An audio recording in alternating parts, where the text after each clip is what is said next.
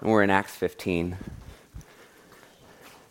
Lydia has actually done a majority of my sermon already, so thanks, Lydia. Unbroken praise. That's going to be the heart of the sermon this morning. Before we get into it, Lord, thank you for your work in our lives. Thank you for speaking to the body as you continue to demonstrate. Lord, we thank you so much for the opportunity to come together. Lord, may the words that I speak be edifying to the body. And may we be prepared to hear what you have to say. In your name, amen. So Acts 15 is a pretty controversial section of Scripture. But I think, as we read something like this, it's very easy to caricature individuals. The circumcision group. I mean, come on, guys. Like, they're just holding on to the old ways. Just let it go already. Stop dragging us all down. Is that really, what's going on here, or do we need to think about it more? So some of the questions that, I've sort of worked on this, come to me are, is the circumcision group, are they holding on to the old ways, or are they misunderstanding the use of the old ways? Are we clear on what the expectations of salvation were in the Old Testament? Who are the family of God in the Old Testament? And is the family of God to be separate from the Gentiles? If you were in charge of the Jerusalem Council and had to decide what would happen if circumcision wasn't required, what sort of rules would you come up with? What decisions would you make? Would you put any rules in place? So if you think about, then, what actually is decided, I think it can be surprising. Acts 15, 19 through 20, and James is speaking, says, "Therefore my judgment is that you should not trouble those of the Gentiles who turn to God, but should write to them to abstain from things polluted by idols, from sexual immorality, and from what has been strangled, and from blood." Rules? I mean, that's the decision here, is that we need more rules. I thought we were sort of past that point. Or maybe even, what happens, the verse right after this one. And he says, "For from ancient generations Moses has had in every city those who proclaim for him, for he is read every Sabbath in the synagogues." Didn't we get rid of the law of Moses? Like, that's what we're supposed to be doing, right? Like, it's fulfilled. We don't have to care about it anymore. And they're coming through and saying, like, because these rules are applicable, why? Because the law, Moses is read in the synagogues every Sabbath. Like, it just makes us pause and go, is that, if I was in charge, would I really make those type of decisions? So, the Holy Spirit was the one that directed them, right? Yeah. So, Father Stephen DeYoung, I'm going to quote him a variety of times. I have a lot of quotes, just because I feel like people say it better than I do. So, first one, Father Stephen DeYoung. "Far from proclaiming that the law no longer applies to Christians, the Council of Jerusalem in Acts 15 directly, strictly, and literally applies the law to the life of the Christian church. The law is not here rejected, but here established. The dispute which was here ended was not between pro-law and anti-law party, but a dispute over how the law should be rightly interpreted, understood, and applied in the light of the revelation of Jesus Christ." I'll read that last part.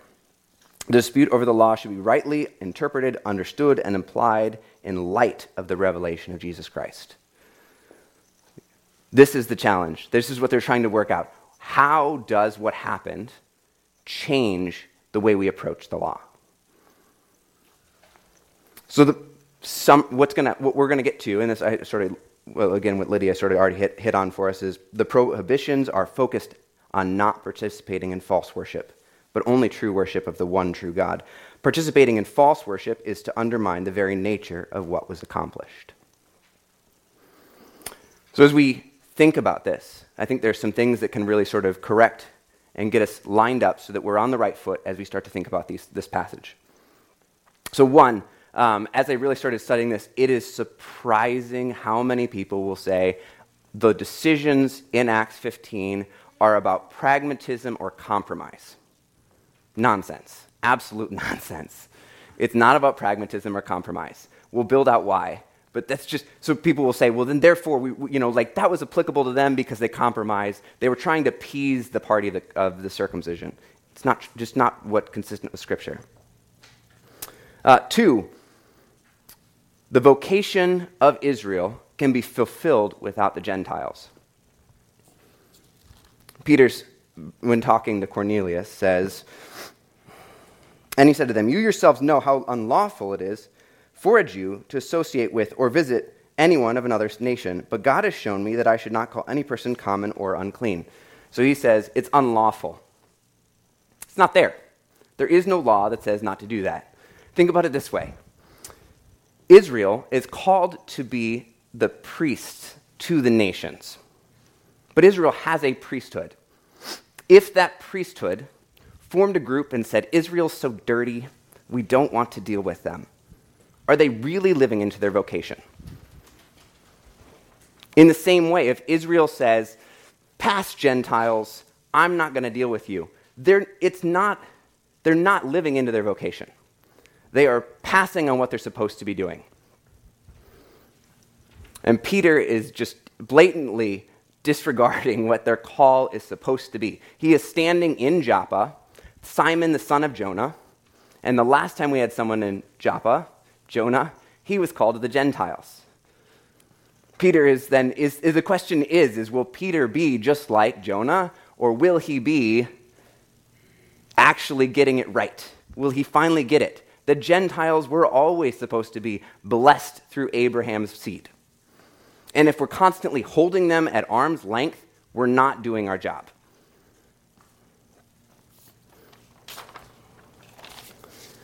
Number 3, salvation could never be earned or merited.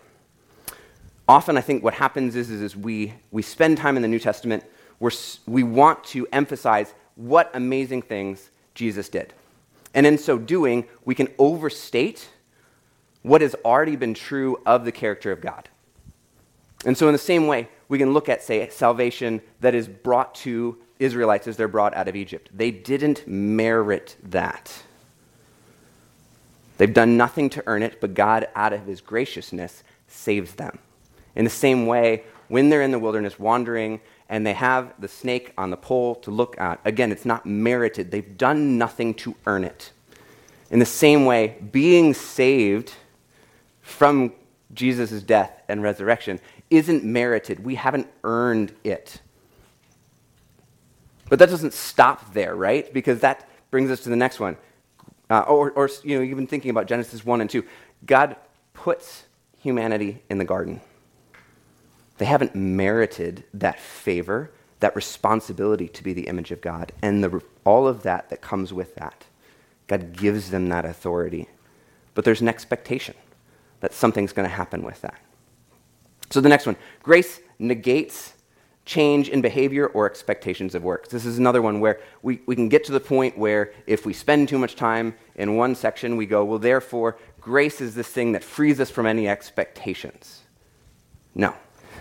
There is an expectation, just like when humanity is put in the garden, they haven't merited that placement. But this doesn't mean that there isn't an expectation. They are to be obedient, and they are expected to do something. There is work that is to be done. That is their vocation.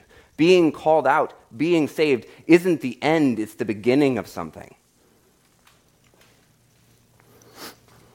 Worship of something other than God would not be really to have put faith in the one true God. This is the expectation, right? Grace, if you then turn and still worship something else, isn't really having changed, isn't really having turned, having put faith where you needed to. To put it more bluntly, there will be no Baal worshipers in the new heavens and earth.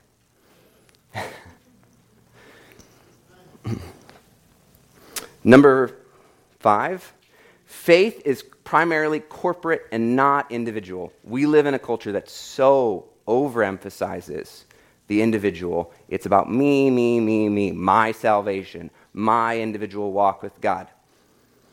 It is a corporate at a much greater level than it is the individual. Yes, You are an individual, but you are called the family of God. We are called the temple of God corporately. There are a lot of scholars that are actually pressing for and really wanting to see, especially in the New Testament, the y'all version of the New Testament. Because so many verses that say you aren't you individually, they're corporately you. And so we're called to be the body of Christ corporately. And so our faith isn't something that we do individually. It is something that we live out together, and we encourage each other and grow together and call each other to be more united than separate. So those are just some things to get the footwork right. So now as we're going to start to think about what does it mean to think about circumcision. So one to start with. Did circumcision save an individual? Because if it did, we have a problem. Because only the males are circumcised. If you were circumcised and you chose to worship Baal, will you be in the new heavens and earth? No. Circumcision doesn't save you. So we have to think about then, what is circumcision and why does it matter? And why would they be pressing for this idea of we need circumcision at this point in this portion of Acts? What's the thought? Like, what is the rationale here? To quote Father Stephen DeYoung again, Abraham is called out of Babylon, the capital of the world, and all of its negative connotations, to become the foundation of a new nation, and so circumcision enacts him cutting himself off from the world who were under the sway of the powers of darkness from which he came. Circumcision, that word circumcision, can be even translated as simply as to cut off. He is physically cutting off something to separate himself. It is a visible demonstration of this separating himself from the world. And again, Abraham, in that cutting off, is not saying, I won't interact with the Gentiles, because you see that not true. It is a statement about the relationship with him and God. It isn't about a relationship of him holding Gentiles at bay. Consider Genesis 17, 9 to 14. And God said to Abraham, for you shall keep my covenant, you and your offspring after you throughout their generations. This is my covenant, which you shall keep between me and your offspring after you. Every male among you shall be circumcised. You shall be circumcised in the flesh of your foreskins, and it shall be a sign of the covenant between me and you. He who is 8 days old among you shall be circumcised, every male throughout your generations, whether born in your house or bought with your money from any foreigner who is not of your offspring. Both he who is born in your house and he who is bought with your money shall surely be circumcised. So shall my covenant be in your flesh, an everlasting covenant. Any uncircumcised male who is not circumcised in the flesh of his foreskin shall be cut off from his people. He has broken my covenant. Okay, before we go any farther, if you're able, stand with me for a moment. I don't have PowerPoint today, so these are things roll your shoulders for me. Okay? Now, when you sit down, I would like you to focus on having good posture. Okay? Don't slump. The long-term implications of sitting in bad position is it shapes you into the very thing you sit into. So as you sit down, sit as if you actually want to have a nice upright position. Go ahead. I'll get to that. We'll come back to that. So you can see here, if you're not circumcised, you will be cut off. You can either cut off the world or you will be cut off and put back. That's what's driving at here. The invitation is to be part of the covenant family, or you can be separate from it. And in so doing, you rejoin the world. Father Stephen DeYoung again. This cutting off takes place in relation to the genitals because it is not primarily an individual act of devotion or a pledge made by an individual. Rather, it is a constitutive of community and therefore involves not only the male, but his spouse and his progeny. The broader community of Israel was a family, the family of God. It began with the family of Abraham and was always composed of tribes, clans, family units. These units included strong elements of adoption, of incorporation of outsiders into family and clan. Newcomers, both by birth and adoption, shared in this cutting off as the ritual means of integration. Women and female children were integrated through their family bonds to the circumcised male, who was the head of the household, as only males were circumcised. The circumcised male cut the family unit off from the world, setting apart and there definitionally making it holy. So you can be cut off from the world, or you can be cut off from the covenant family. And you can hear that those themes he's talking about, that adoption was a strong element among us in the family of God. And so if you think about that, then what we can really start to say here is Israelites are not a specific ethnicity or genetic makeup. And that's fundamental as we start to talk about this. If we think of Israel as something that is these genes carried on throughout all of Scripture, then we sort of miss really what's going on here. D.T. Lancaster puts it this way: the Torah forbids a sojourner from eating of the Passover. The sojourner is a non-Jew who resides among the Jewish people, has forsaken idolatry, abides by the laws of Noah, worships the God of Israel, but has not undergone conversion to become Jewish. Has not undergone conversion to become Jewish. So I think when he's saying that, we're not supposed to envision some sort of like box that people get into and genetically are like modified, right? So what's he driving at here? You know, what is he trying to communicate? If we go to Exodus 12:48,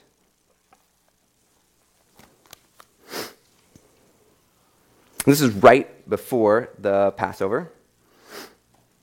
It says, if a stranger shall sojourn with you and would keep the Passover to the Lord, let all his males be circumcised. Then he may come near and keep it. He shall be as the native of the land, but no uncircumcised person shall eat of it. There shall be one law for the native and for the stranger who sojourns among you.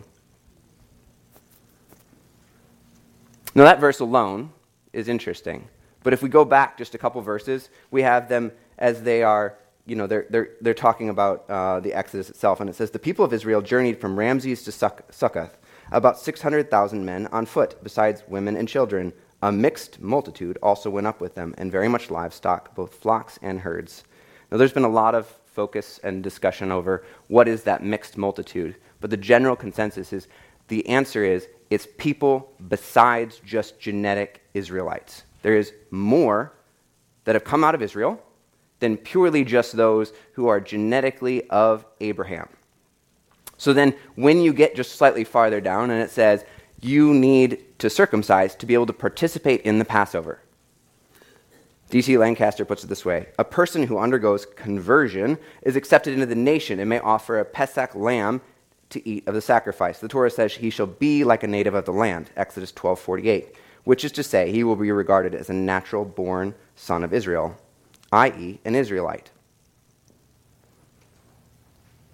So, to become circumcised is to become part of the family of God. You can start to see why this is starting to be significant to the circumcision group. Consider Caleb.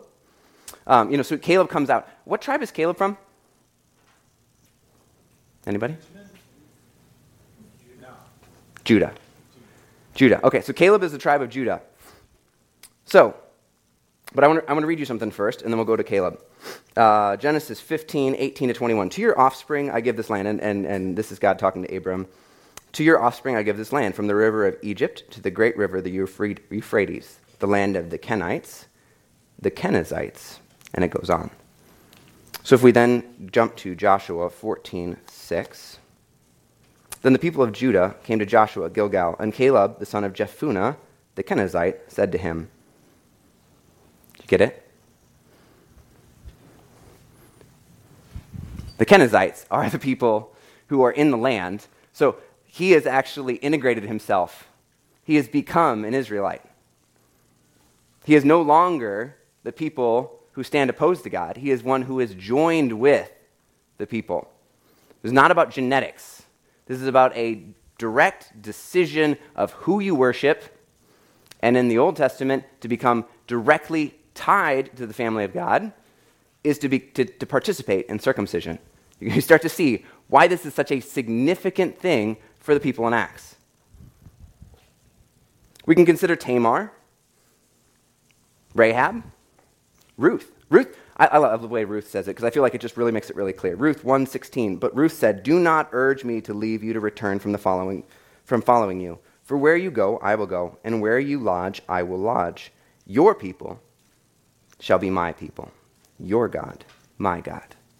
That's the fundamental understanding here. To be an Israelite is to make yourself joined to God in such a way that you become part of the family of God. All right, stand up with me for a second. Roll your shoulders. Sit back down. Focus on your posture. Okay, so the purpose of circumcision, so if we start to really think about this, okay, then circumcision. What is the purpose of circumcision? Michael Heiser puts it this way: membership in the community was important for a specific reason. Only this community had the truth.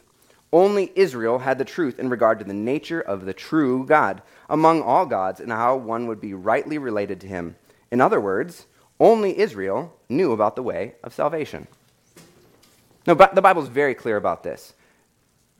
God has his those who testify about him everywhere.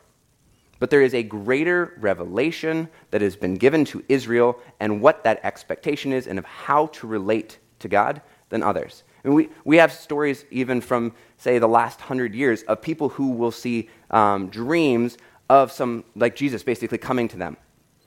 But then they go and seek out, because that's not enough just in itself. They recognize there's something fundamentally transformative about what Jesus is offering. But they need someone to still to bring more revelation to that. So they go and seek it out. In the same way, to become part of the family of God is to get that revelation, not to just be like, oh, I generally know about God, but to really start to understand his character and his very nature. That is what it means to be part of the community. And that's why circumcision starts to be so fundamental. Father Stephen DeYoung again. Circumcision occupied a position of centrality in the Old Covenant, equivalent to baptism in the New. It was the marker of membership in the people of God. It constituted the people of Israel not as a national entity, but as a family, the family of God. It was nearly inconceivable then to the greater body of the faithful in Judea that someone would come to a member of the family of God and partake of Christ as the new Passover without being first circumcised. Exodus 12:48. I want to read that last part again. It was nearly inconceivable then to the greater body of the faithful in Judea that someone could come to be a member of the people of God and partake of Christ as the new Passover without being first circumcised. Do you understand why this is so fundamental? So why circumcision movement in Acts? If Jesus is our Passover lamb and we are to participate in it through communion, and you're supposed to be circumcised to participate in Passover, then you need to be circumcised, unless you don't. Like that's the question, right? So they're struggling with this.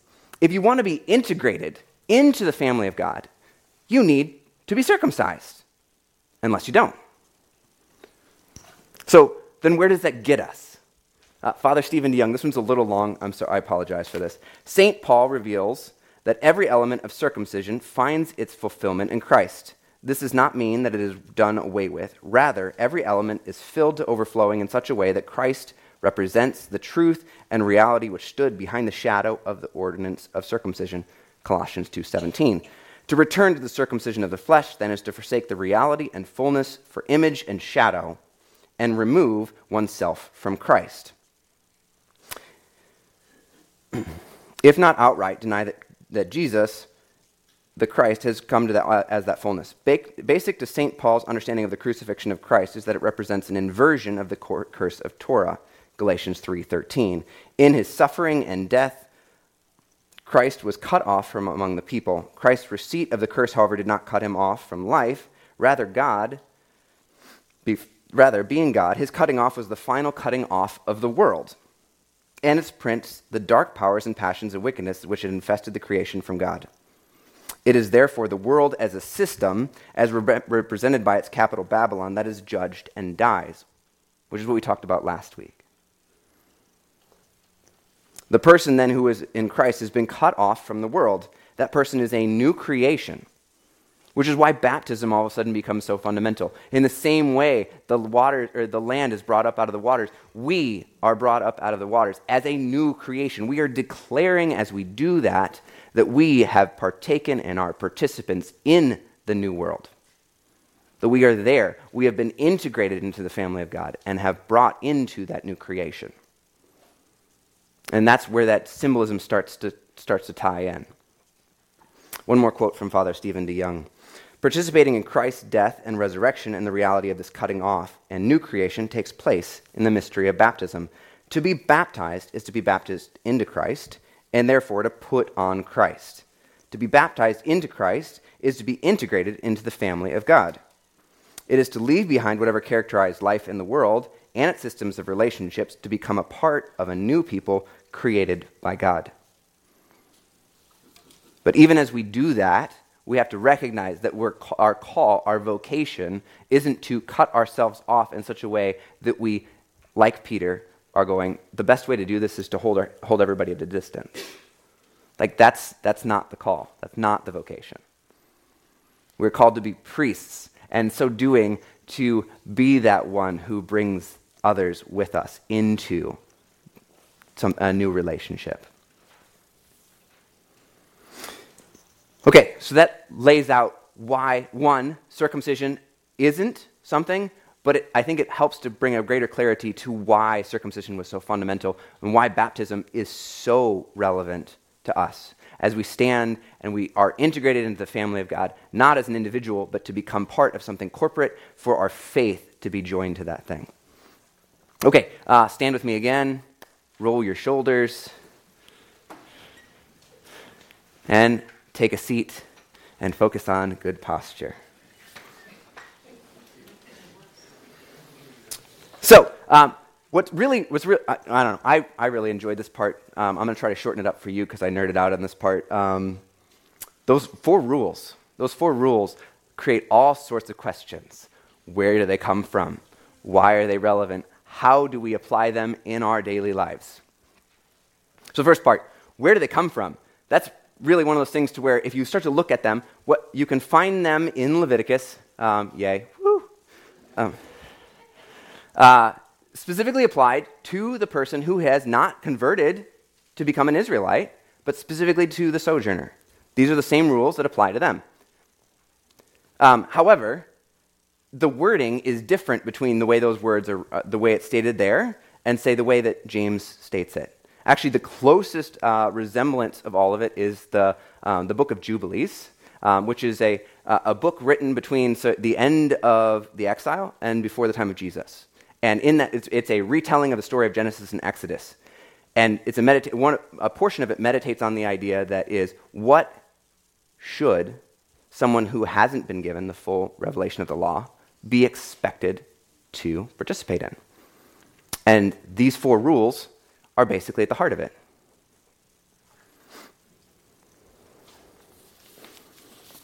But I think what's really helpful even to think about that idea is to just think about the fact that in Genesis 2, God says, don't eat of the tree of the knowledge of good and evil.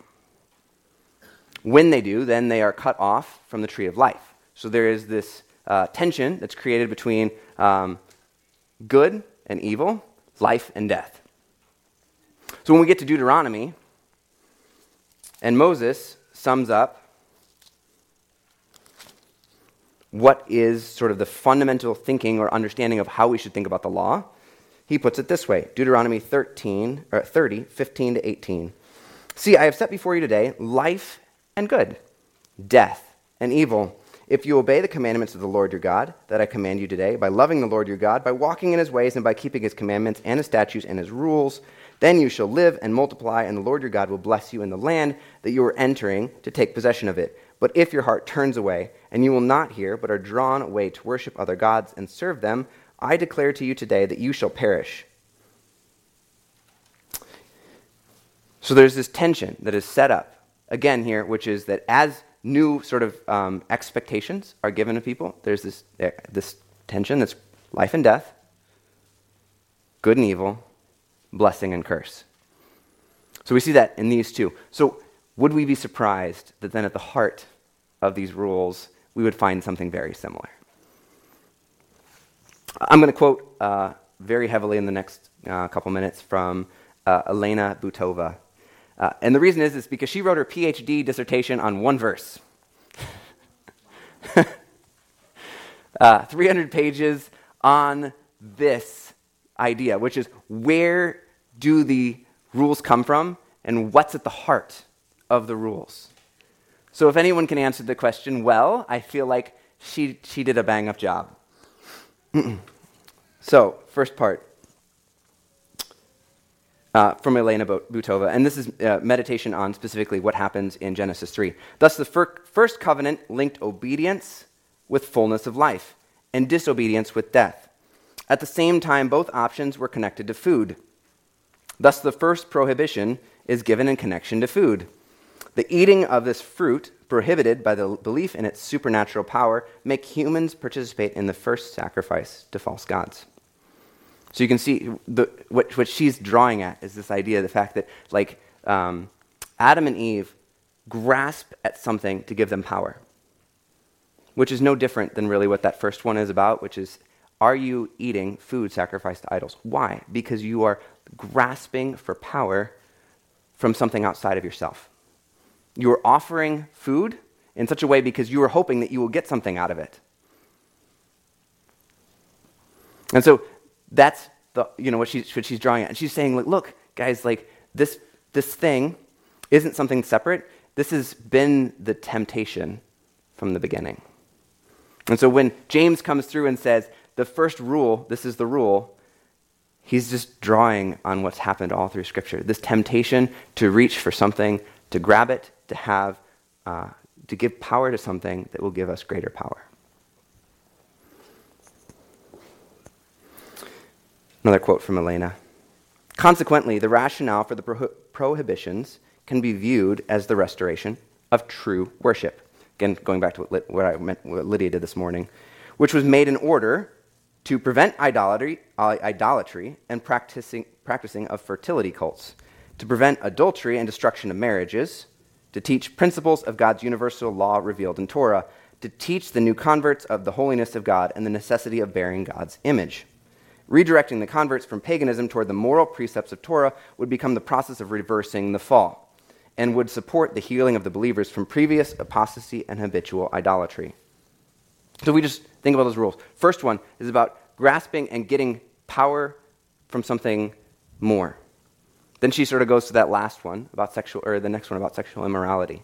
Now, sexual immorality has multiple levels. And again, what's interesting about this is these are extremely generic phrases that are used. And the point is, it's drawing on all of Scripture, and it's like pinging us, going, do you see how this is the case? Food, taken from something for more. Oh man, I start to see that all over the place. Sexual immorality, oh man, that one sounds familiar in a bunch of ways, doesn't it?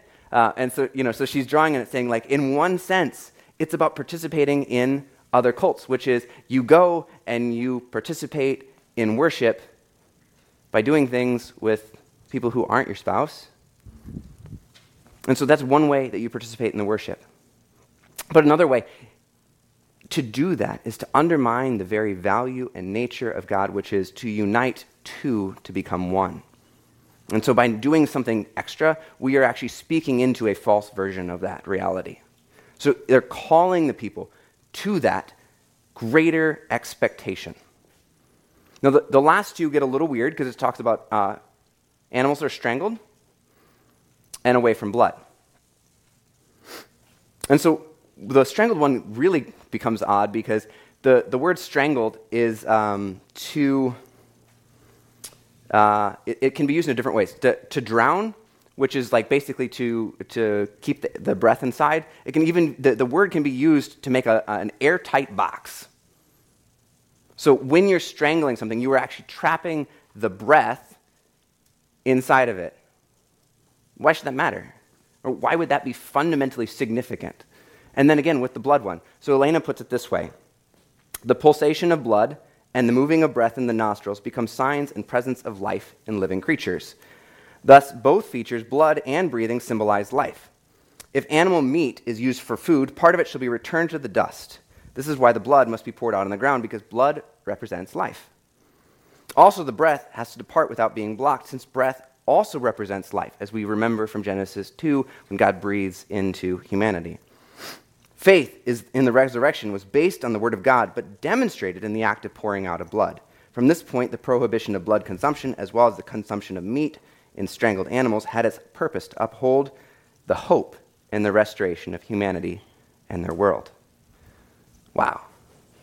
So, by participating in things that defy the hope of where does our life come from, we undermine the very belief of what we claim to believe. That's what they're driving at with these. They're saying, look, if you participate in these type of sacrifices and these type of things, you become the opposite of what you're supposed to be worshiping. You're claiming that new creation has come, that you are part of that you believe that Christ gives us life, but that you're trying to get life from something else. There's only one place that life comes from, nothing else.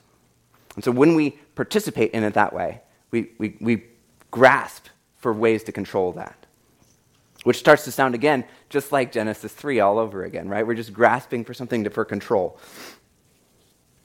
Elena again. The last point of the controversy between life and death shows the prohibition of blood and breath linked.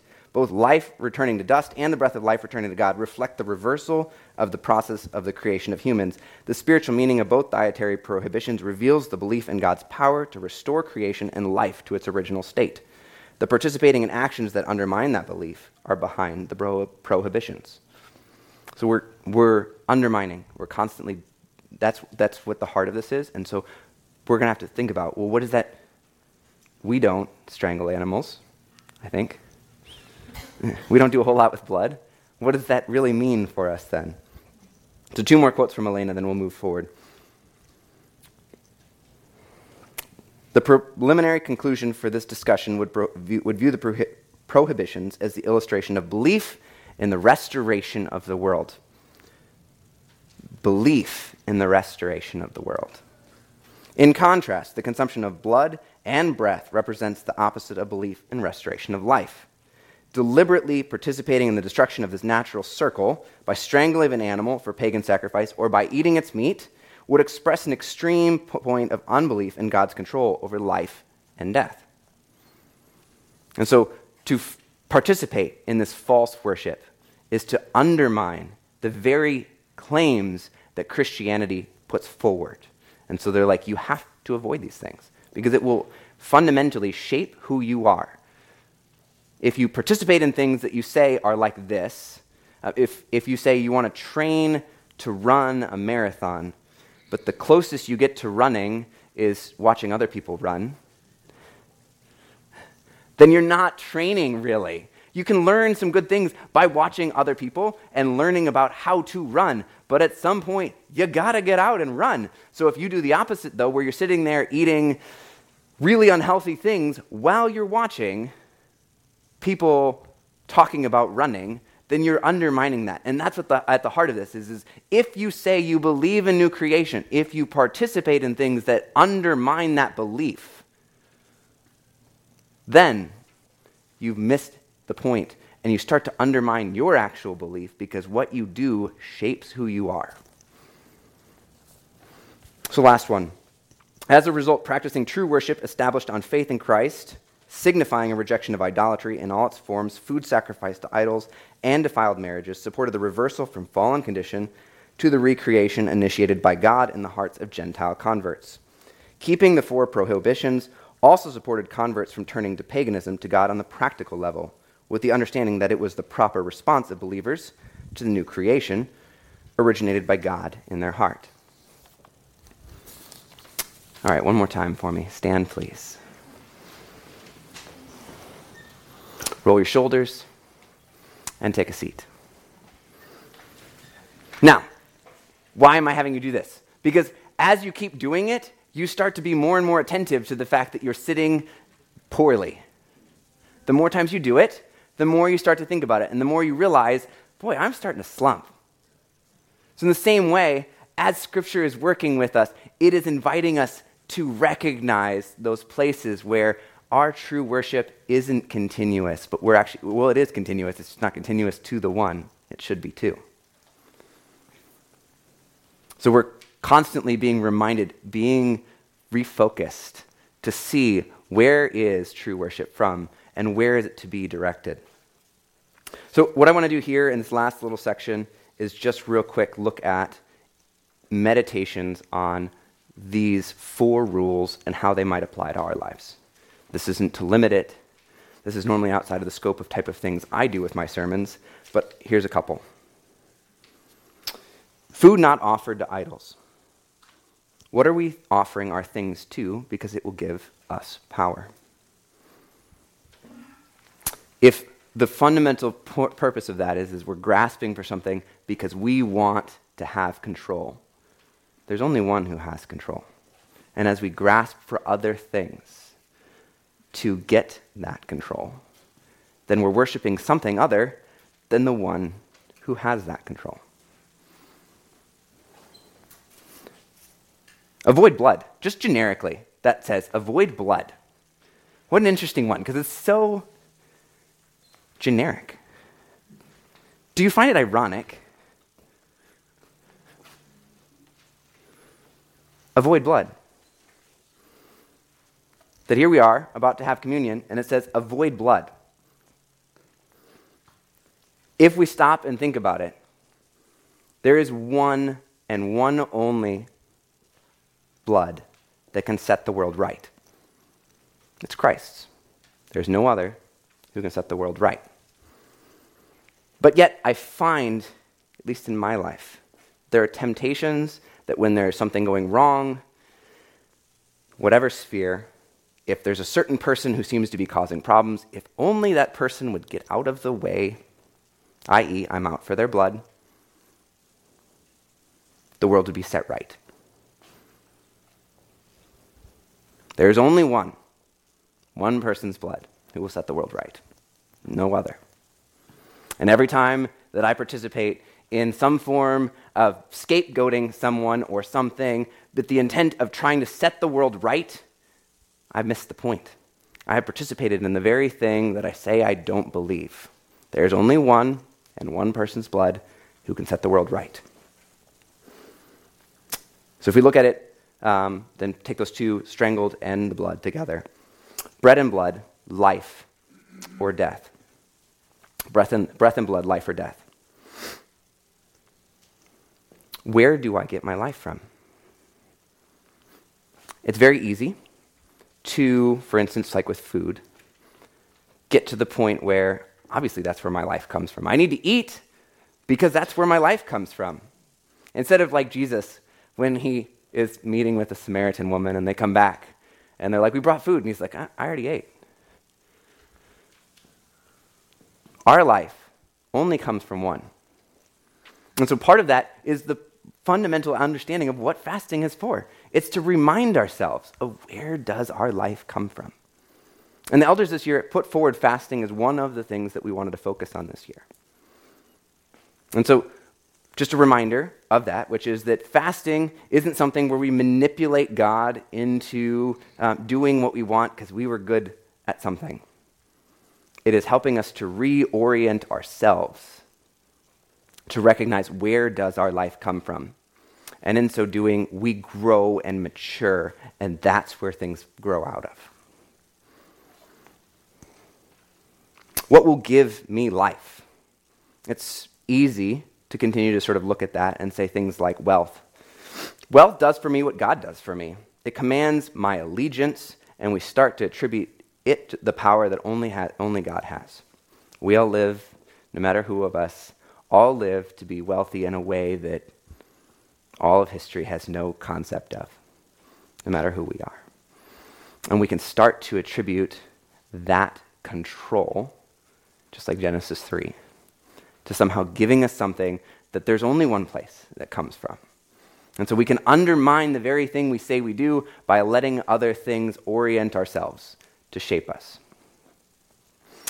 And the final one, sexual immorality. Quote here from Larry Hurtado on a book, I love the title, Why on Earth Did Anyone Become a Christian? In early Christian communities, men were held to a much higher standard of sexual behavior than other places in the culture. It was shaping them to be faithful husbands and dads. Whilst women also had a status in their communities that were much higher than in other communities. So, sexual immorality is one that can be seen in so many different ways. One, a good representation of Christ in the church is seen in a right-functioning marriage.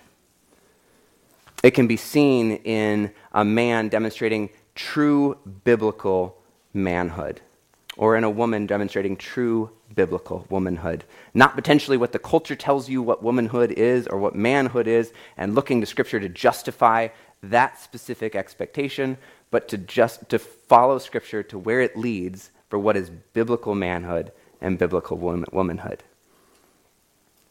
All of these things cast that vision for what it is to see the new creation outflowing. To look at an individual who recognizes and says, there is only one place that will set the world right, only one blood that will set the world right, and then participates in truly acting that out. And biblical marriages that represent Christ and the church in such a way that the world looks and goes, that is transformative. Questions before I close?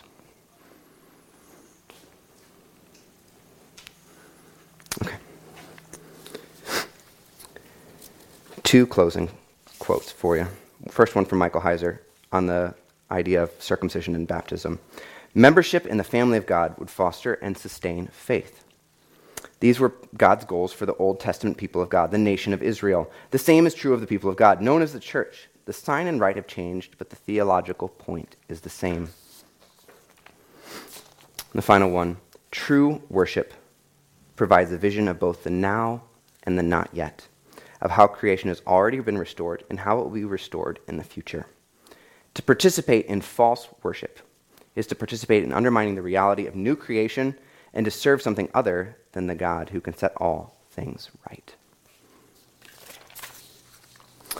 So, Lord, we thank you that it is only you who can set all things right, for bringing us into new creation, to making us new creation. Lord, we ask, Lord, for continued revelation to recognize where it is that our worship does end of you, and can you continue to bring us into more of what we should, to worship you and you alone, because only you are worthy. In your name, amen.